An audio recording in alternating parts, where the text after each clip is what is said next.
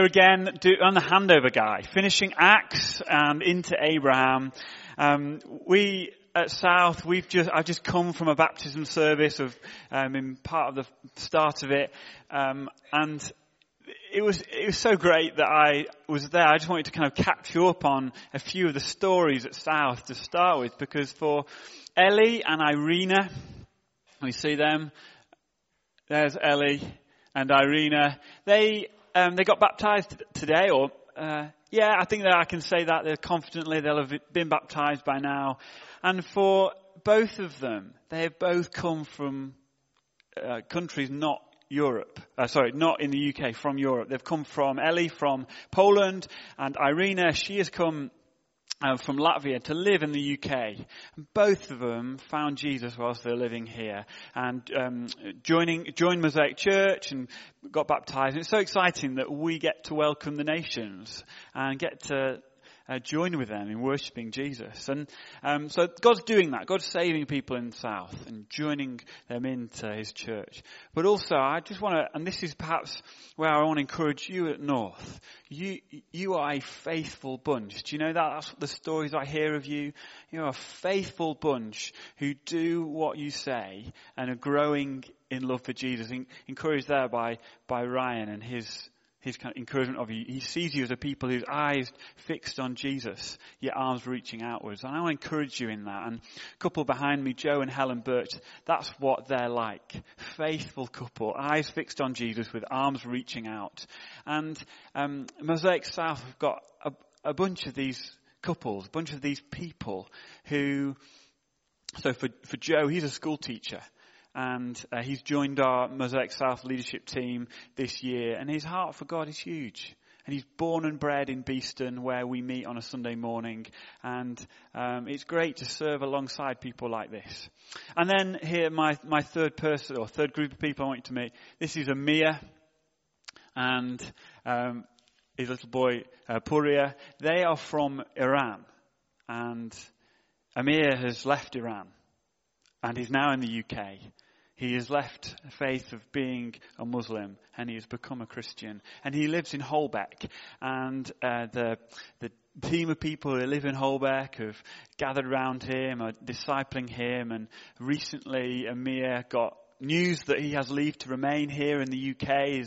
His process for asylum has been accepted, and he's beginning a journey of finding work here in the UK. And it's really encouraging. His family come to Mosaic, and as I say, from different nations all the way around the world are gathering in this city. You can tell that, can't you? As you look in Leeds, and so many different nationalities represented in the city. But we're praying, God, please bring them into your church. Whether that's Mosaic or other churches in the city. God, would you do that? And that we're seeing that.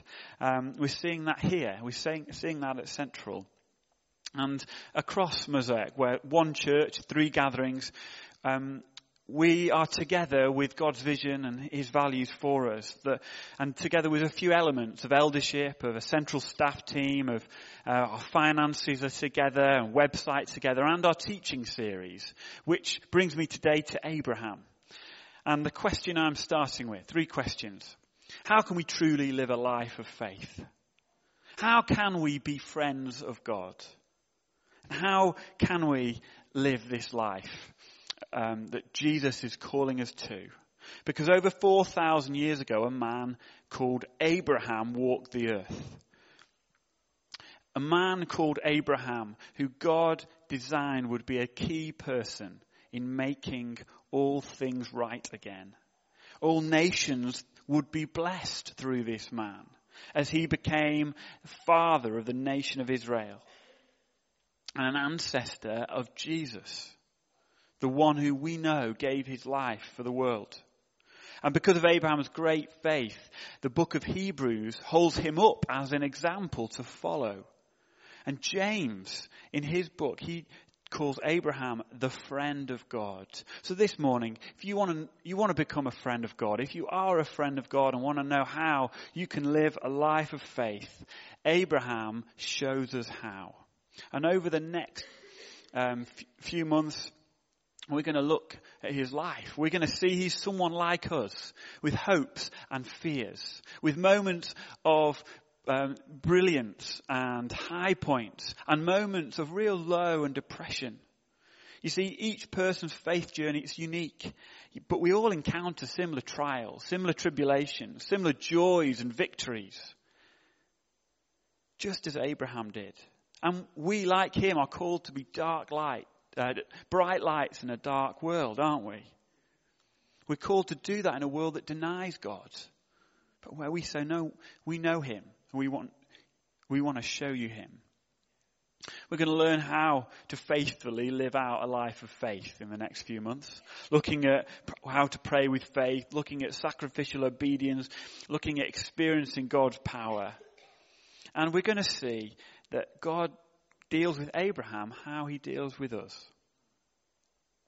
So Abraham, maybe you know him a little, maybe you don't know him much. I don't want to confuse you this morning. I'm going to use his name that he's renamed Abraham. But as we read him in the passage today, we'll see him called Abram. God renames him in chapter 17, a few chapters later.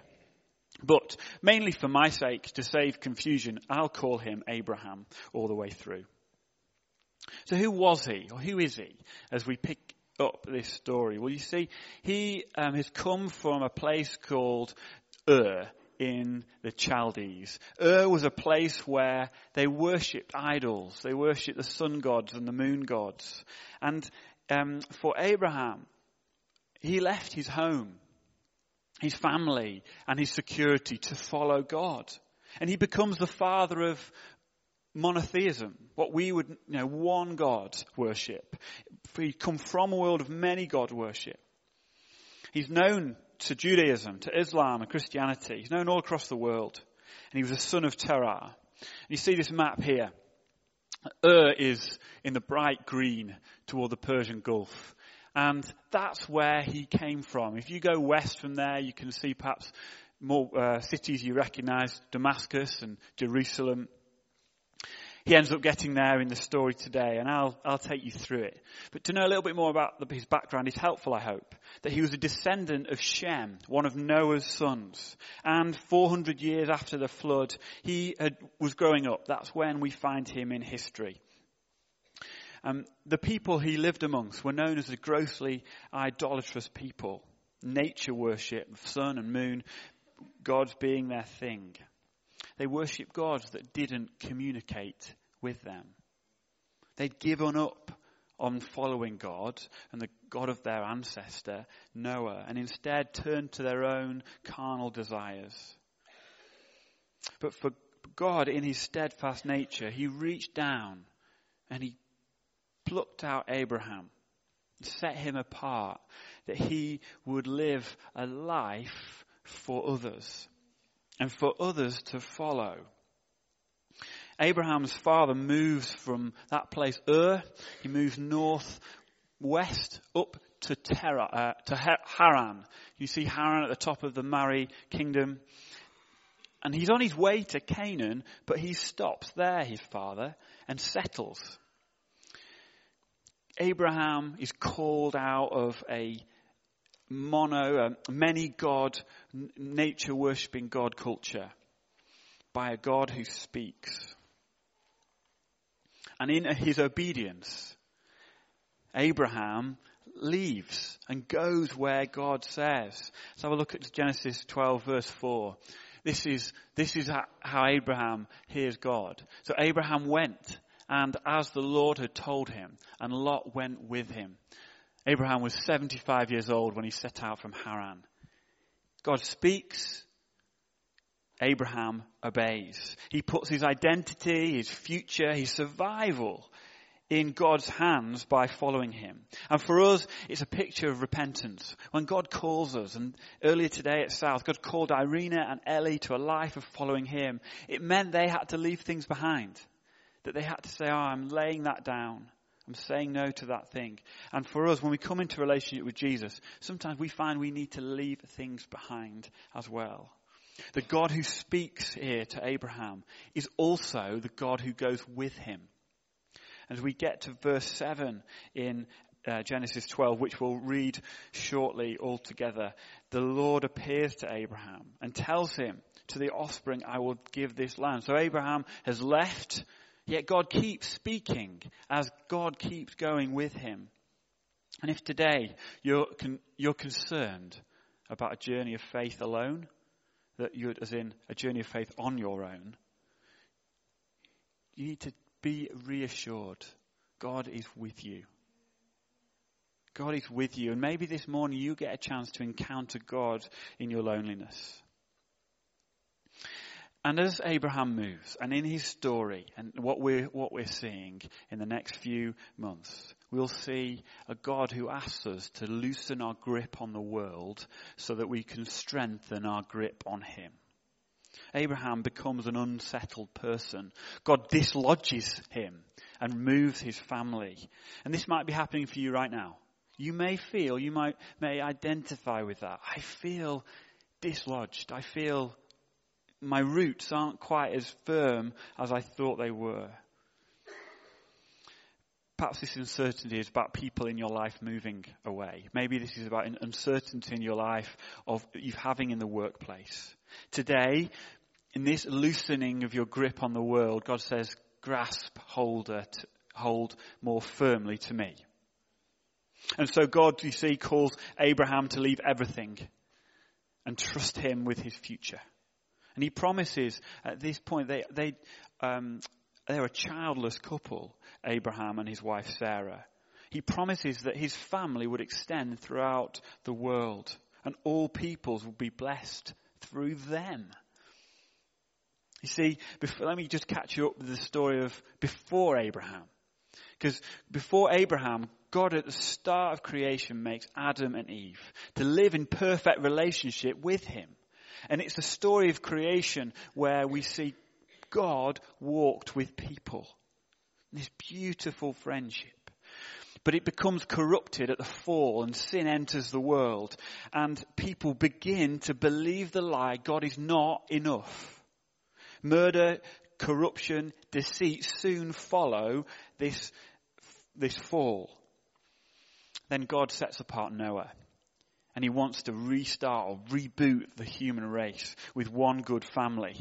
And by the time of Abraham, the human race sadly has descended again into morally abject living, worshipping gods created by themselves rather than worshipping the Creator himself. Yet God has a vision of the future where we, his people he has made, will worship him and have this beautiful friendship restored. God realizes, he knew it all along, intervention would be needed. And he sets in motion this plan through Abraham that all people might know him again. So let's read this chapter together as we start this series on Abraham. When I say let's read it together, I'll do the reading. You out loud. You can follow. Join in if you like. I just wanted that to make sure. I don't want people confused and embarrassed. So I'll read it. You can follow. The Lord said to Abraham, go from your country, your people and your father's household to the land I will show you. I will make you a great nation and I will bless you. I will make your name great and you will be a blessing. I will bless those who bless you, and whoever curses you I will curse. And all peoples on earth will be blessed through you. So Abraham went as the Lord told him, and Lot went with him. Abraham was 75 years old when he set out from Haran. He took his wife Sarah and his nephew Lot, all the possessions they had accumulated and the people they had acquired in Haran, and they set out for the land of Canaan, and they arrived there. Abraham travelled through the land as far as the great tree of Moreh at Shechem. At the time the Canaanites were in the land, the Lord appeared to Abraham and said, to your offspring I will give this land. So he built an altar there to the Lord who had appeared to him. From there he went on toward the hills of the east of Bethel and pitched his tent, with Bethel on the west and Ai on the east. There he built an altar to the Lord and called on the name of the Lord. Then Abraham set out and continued towards the Negev. Now there was a famine in the land, and Abraham went down to Egypt to live there for a while because the famine was severe.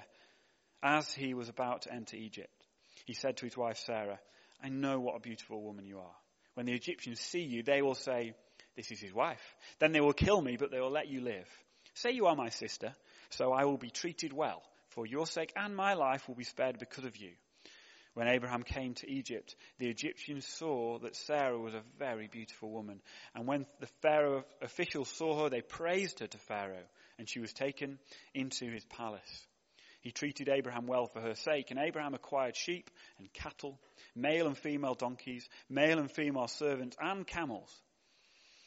But the Lord inflicted serious diseases on Pharaoh and his household because of Abraham's wife Sarah. So Pharaoh summoned Abraham. "What have you done to me?" he said. "Why didn't you tell me she was your wife? Why did you say she's my sister, so that I took her as my wife? Now then, here is your wife. Take her and go." Then Pharaoh gave orders about Abraham to his men, and they sent him on his way, his wife and everything he had. Let me pray. Father, thank you. You do speak today. Please, this morning, move us toward obedience. Might Abraham be an example to us, Father. Help us hear you this morning, God. Amen. So God has spoken to Abraham pretty clearly. Abraham has ears to hear God's call and gives him enough information to obey. Imagine, though, in this place called Haran, Abraham and his brother Nahor having a conversation. Abraham's saying, "I'm off, buddy." And Nahor says, "What more do you want, though, that you can't have here?" He says, "Listen," Abraham would say, we say back to him, "I want nothing more than to do God's will, wherever it may lead." Nahor comes back, "Abe, do you really need to move?" Abraham, "What I need to do most is to do the will of God and follow him." Nahor, "But what about the dangers of the journey that you've got to travel? What about all the robbers who'd be out there, who'd take you captive? Why not stay?" But Abraham says, "God who asked me must take responsibility for all that. He will keep me safe." "Where exactly are you going, brother? Tell me, reassure my heart. Where are you going to pitch your tent?" Abraham finishes this conversation. That's a question I cannot answer. To be honest, I know as much as you, brother, but I'm sure by taking a day's walk at a time, God will lead me. He will make it clear until the land and the country I'm to settle, God shows me. Can you imagine having that conversation with someone in your family or one of your friends? Maybe words would pop into your head like nutter or lunatic. Maybe you speak them out loud. I don't know you that well. Abraham would quietly answer as we utter those words, "God has spoken. God has spoken. God has promised. God will do better than he'd ever said." Abraham, you see, believed God as well as believes in him. You see the difference?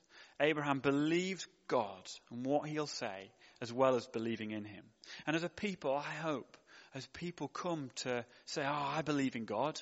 I believe in Jesus. I want to follow him. They move from that place of believing in him to believing him and the things he says. The next step is hard because Abraham has to leave a lot of things behind. God has spoken, though. What does he say? He says, "I will make you into a great nation." God promises him descendants large enough to form a nation. However, to have a nation, one would need both land and an heir. He's childless at 75 with a wife in her mid-60s. He's also, having moved from his homeland in Ur, he's without land. Without land he will inherit. He's moved away then from his father in Haran. He's without land he will inherit from him. So as he moves away, he forfeits any right of inheriting land by sonship. Yet Abraham trusts God. He will both provide land and provide an heir. Abraham first believes in God, and then he believes God, or believes in God's promises to him. And here's a first moment of 4 we will see as we just track through the next 15, 20 minutes, that Abraham is a man like us. He's someone who has long periods of waiting, we see in his story, yet he is transformed by God. The biblical scholar F.B. Meyer remarks that God does his best work on our character in times of waiting. That is when we appear to be waiting, God is able to move in our hearts. That's when God is able to transform us most. My wife Emma is a social worker now. She's an adoption social worker. However, when she was a teenager, she was given a prophetic word that she would be a mother to many. And she naturally assumed she'd have many children. When we got engaged, we talked about this. And I wasn't quite so sure. However, now as Emma, being an adoption social worker, has many children under her care, in times of waiting for God to do as he promised, Emma's character has been refined. She's been transformed. She's grown more like Jesus in the last 15 years since hearing that word. I was speaking to someone in our church recently who's learning what it is to believe not just in God, but believe God and believe in the things he says. God's word tells us he will provide, also including in Philippians 4, where it says, my God will meet all your needs according to the riches of his glory in Christ Jesus. And over the course of this year, they've been able to learn what it is to put their trust in him and believe in him that he will provide. Yet it takes patience. It takes time. There's a time of waiting. In the second part of Abraham's call, God promises a personal blessing that includes blessing and protection. He says, I will bless you and I will make your name great. The final part of Abraham's call, God promises a blessing internationally. In God's plan to bring healing and restoration to the world, he's going to do it through this man, Abraham. Through this man and his faith. The nation situated at that time at the center of the world. They had pathways to the west, pathways to the east. Canaan was at the center of the world. And all the peoples will be blessed through you. Having heard from God, Abraham abandoned his homeland and denied his culture. He disconnected from his family and sacrificed his land and threw any plans he had himself for his future. And this reveals a second way Abraham is like us. You see, in this story, even in chapter 12, as we looked at this morning, Abraham has stuttering obedience. Yet still God accomplishes his purposes. Abraham said by his choices, yeah, I'll go. Even though I'm sure he had many unanswered questions, right? In that call, I'll go to this place that I will show you. He wholeheartedly starts in obedience. And he erects a new stone in Canaan, a stone that says the God of Abraham has come here to Canaan. He then gets to what is modern day Jerusalem, and he erects another stone which says, Lord, I trust you. Yet when famine came, Abraham moved from this place to Egypt. And he uses deceit to save his own skin. You see, no sooner has he commended for his faith in God, he then puts his trust again in himself. Isn't he like us? I certainly feel like that sometimes. He moves from worshipper who creates altars in a land he just arrived in to a worrier who lifts up his own agenda to save himself. He fibs to save his own skin. His cowardice puts his own wife at risk. Hears the call, he obeys. He comes stuck, not sure what to do, disobedient. For us, you relate to him perhaps.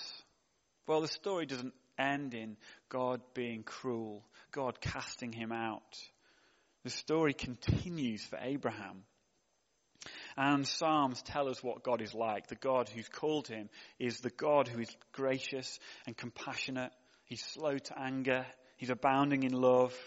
This morning you might think, do you know what? I've been disobedient. I'm still disobedient in an area of my life. And you perhaps for too long have come on a Sunday and thought, maybe this is the day I'll come to God and I'll do the repentant turning round and come back to him. Well, listen, for Abraham, his disobedience didn't stop him seeing who God was.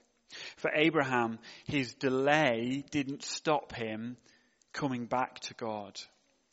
If you feel like you're delaying in obedience this morning, don't let your past of disobedience stop you. Jesus makes a way for us all to come. And for Abraham, we see in this story so much grace to him. You see, Sarah is rescued from Egypt. Abraham then has an heir called Isaac, we'll see, who's born in Genesis 21. Abraham's descendants then inherit the land of Canaan eventually, but they do. God comes through on his promise. And years later, one of Abraham's descendants is born in a stable, and he becomes savior of the world. The story of Abraham making a mess in Egypt reveals the next 2 points. You see, he's someone who makes mistakes, yet receives grace from God. The mistakes he makes are because he depends on himself and his wisdom. He takes matters into his own hands without first seeking God. Yet it's a reminder of God's graciousness towards his people. Pharaoh returns Sarah to Abraham in the outbreak of pestilences and diseases. Abraham leaves Egypt with his wife, but perhaps without honor. But Pharaoh could have done something far worse. Abraham could have put him to death, no problem. Abraham could have wiped them off the face of the earth, no problem. Yet Pharaoh, for some reason, enables Abraham to return to Canaan, along with all the things he's gained from being there. God's remarkable grace enables Abraham to keep on building. Abraham didn't deserve it, that's for sure. But God's protection is on him. God also protected Abraham from God's own judgment. How easy could it have been for God to say, yeah, I made a mistake in asking this guy. You ever think that? God made a mistake in asking me. No, that's not how God's mind works. You see, God chooses Abraham and he's committed to that choice. He doesn't bury Abraham in shame and condemnation. Instead, God uses his failure as a tool for instruction, a tool for transformation.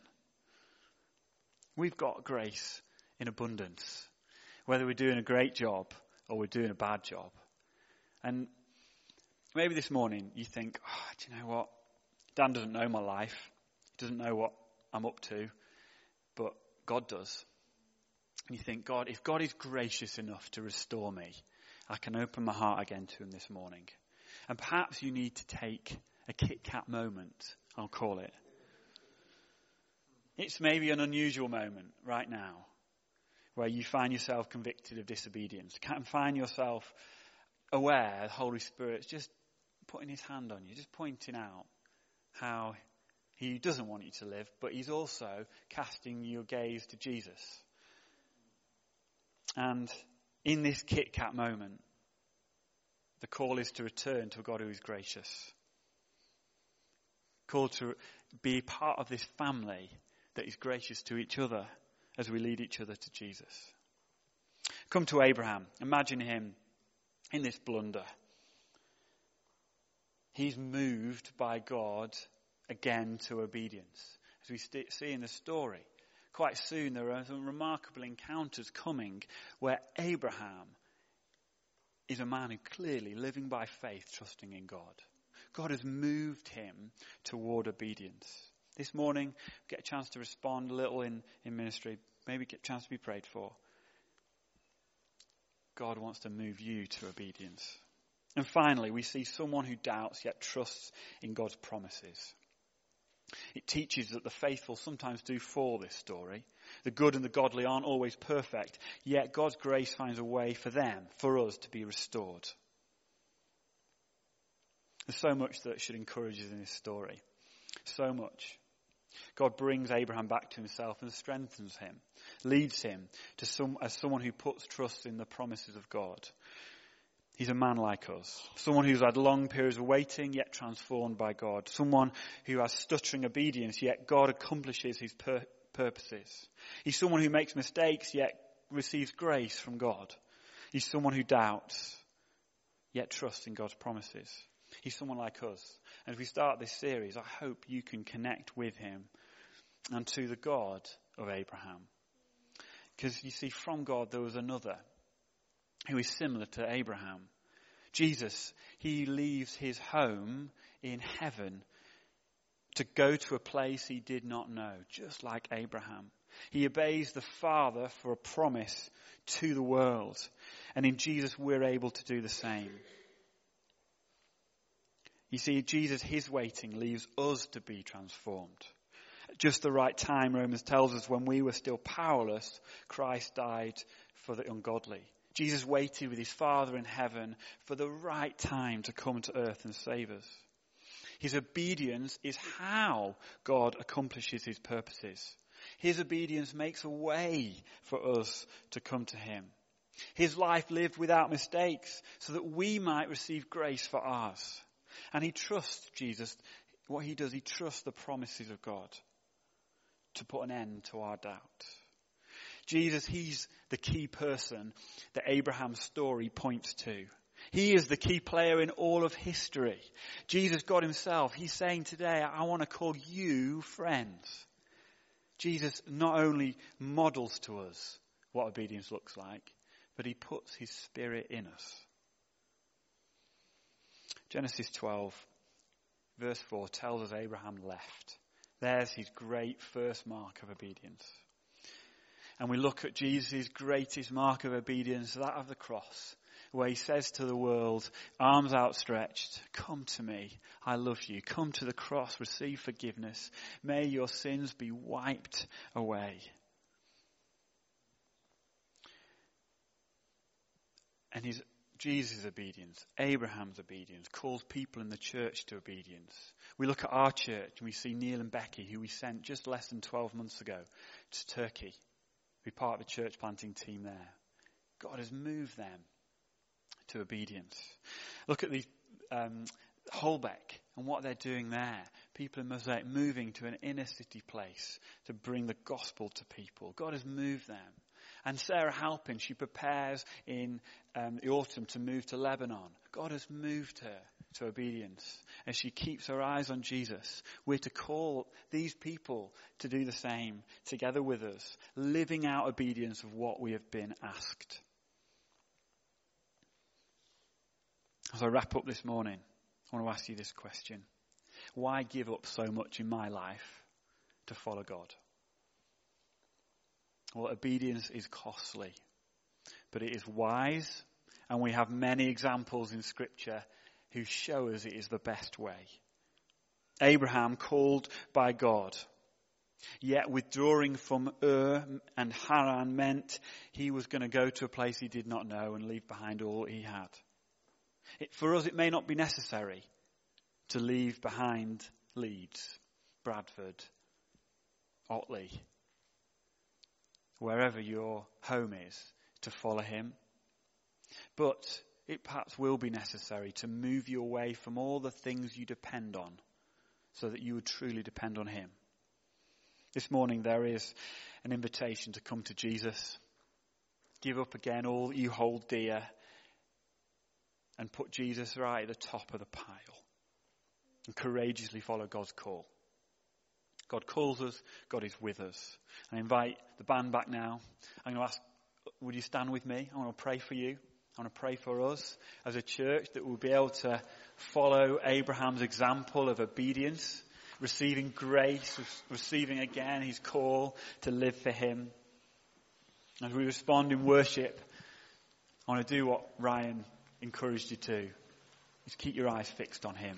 Your hands high, your heart big for him, but also your hands outstretched, thinking of others who don't yet know Jesus. We'd love it, wouldn't we, in this church, for to see many people in Leeds know him this year? We'd love that. And our obedience comes this morning because God motivates us. He comes into our hearts and he moves us. Let me pray.